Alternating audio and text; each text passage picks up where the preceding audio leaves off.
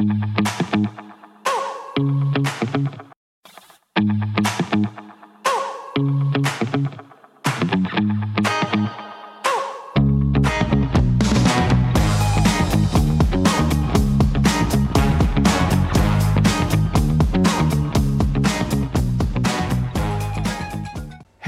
I am Tony Silveira and I welcome you to my evening devotional.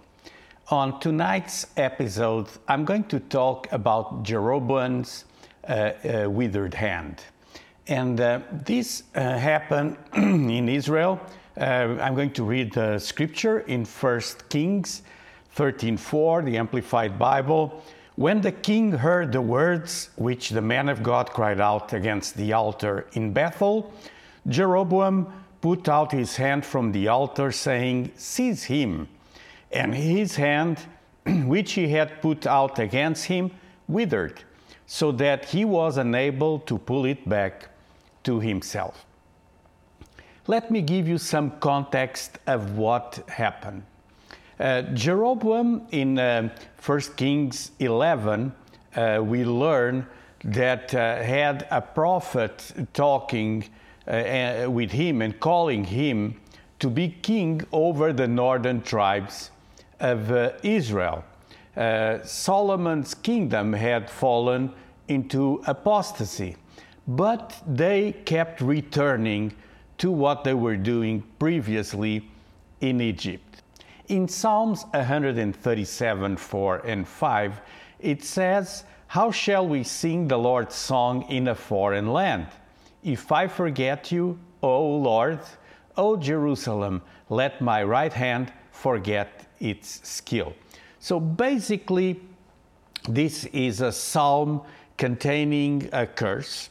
The curse is to occur in case Jerusalem forgets about the Lord. That's what happened in Jeroboam's kingdom. We know that they were not supposed to make idols. In Deuteronomy 4:23, in the law of Moses, it says, "Take care lest you forget the covenant of the Lord your God, which he made with you, and make a carved image, the form of anything that the Lord your God has forbidden you." And Jeroboam built some golden calves. In 1 Kings 13, he made offerings at the altar. The altar was at Bethel and had golden calves that he made. You can see in chapter 12. And as he made the golden calves, this displeased the Lord. So Jeroboam's action then caused his hand to wither. It says that a man of God went from Judah to Bethel. And this is an anonymous man of God. I'm not going to tell you the whole story with this prophet, but this demonstrates that you don't need to be famous to be used by God. Jeroboam stretched the hand towards him, and the hand withered, so that he could not pull it back to himself. So God confirmed his word of judgment in two ways. First, he judged the disobedient king at the precise point of his most glaring sin. He is making an altar to a false god. And second, he fulfilled the immediate word against the altar. So as soon as the word was pronounced against the altar turned to ashes. And then there's Jeroboam's plea.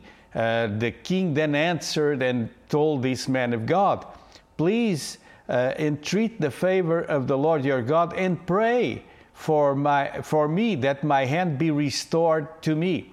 So it says the man of God prayed and the hand was healed, was restored, became as before.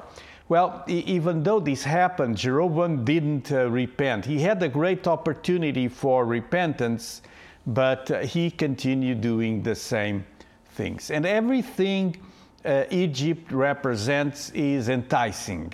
It's the world around us. We need to be careful that we will not follow in Jeroboam's footsteps. In the book of Psalms 95, 7 and 9, it says, "Today, if you hear his voice, do not harden your hearts."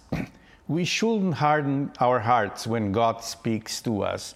Jeroboam, he was quick to point the finger and say, "Arrest the prophet." And immediately his hand withered. This is a powerful miracle that happened. It's not a pleasant one. Again, we see many unpleasant miracles happening. But then as Jeroboam asked for healing, the prophet prayed and he was restored. He was healed. Well, if you're under any type of curse, there's hope for you. I want to conclude tonight with a word of prayer. And as Jeroboam was quick to judge, and this caused this problem in his hand got crippled because of his sin, of his accusation. Sometimes in our own lives, we can receive things we do not expect because of disobedience. And tonight, I would like to pray for you that God will forgive you. And if there's any situation, any issue, any curse in your life because of disobedience, I pray that those curses will be canceled. So God, I pray right now for my friends watching my evening devotional, and I pray for cancellation of curses. God, things that were done that displeased you, I pray for forgiveness, Lord, and that you will give a new opportunity, a fresh opportunity. I pray for my friends, for healing, for restoration to come. And keep our hearts from Egypt, from the things of sin, from the things of the past, that we will not be on the path of returning to our old sin. But God, strengthen your children, strengthen us tonight so that we'll walk in your ways always. And tonight I pray if someone listened to your voice, they heard from you, that they will not harden their hearts. In Jesus' name, amen. God bless you. This brings us to the end of another week of my evening devotional. During the weekend, as usually, I do a short pause. I'll be at the Passion Center. If you want to follow me, just check the website, passioncenter.org. And I will also post the message from the Passion Center on Substack. Find me on Substack, myeveningdevotional.substack.com. Have a great evening, a great weekend. God willing, I'll be with you again Monday at 9 p.m. God bless you.